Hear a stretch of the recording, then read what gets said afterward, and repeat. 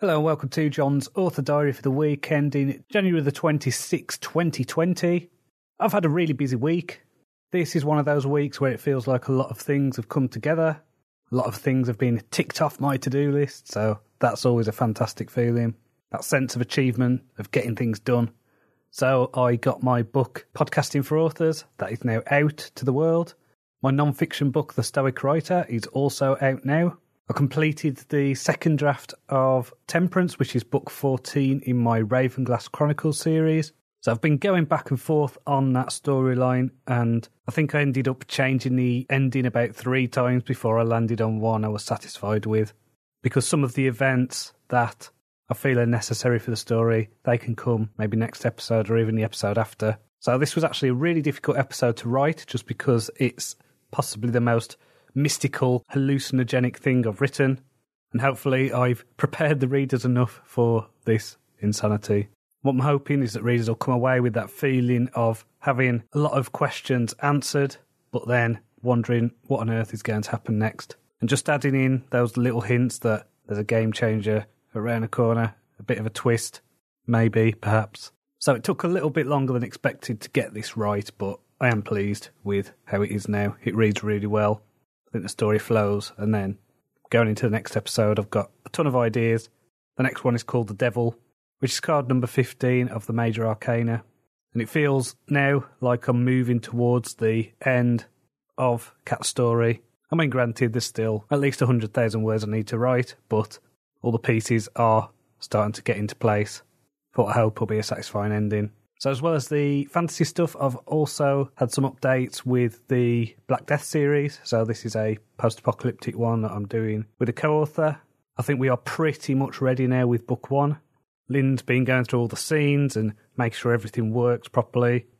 He works in a very different way to what I do.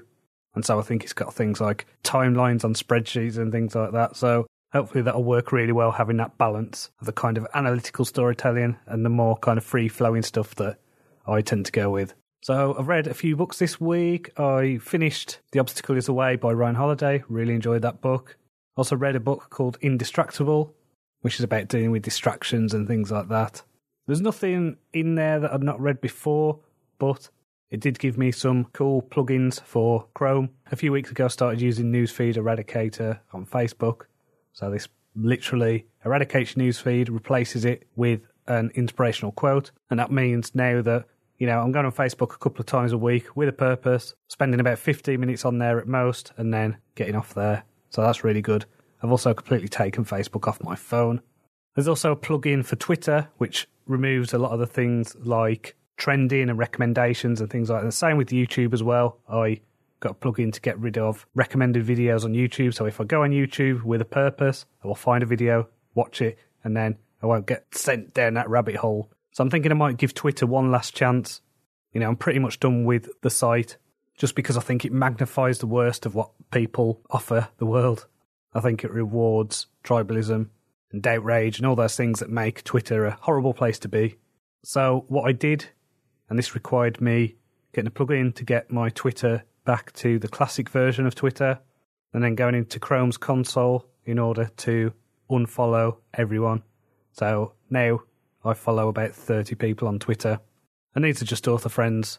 I haven't decided yet whether I'm going to actually engage. I may not.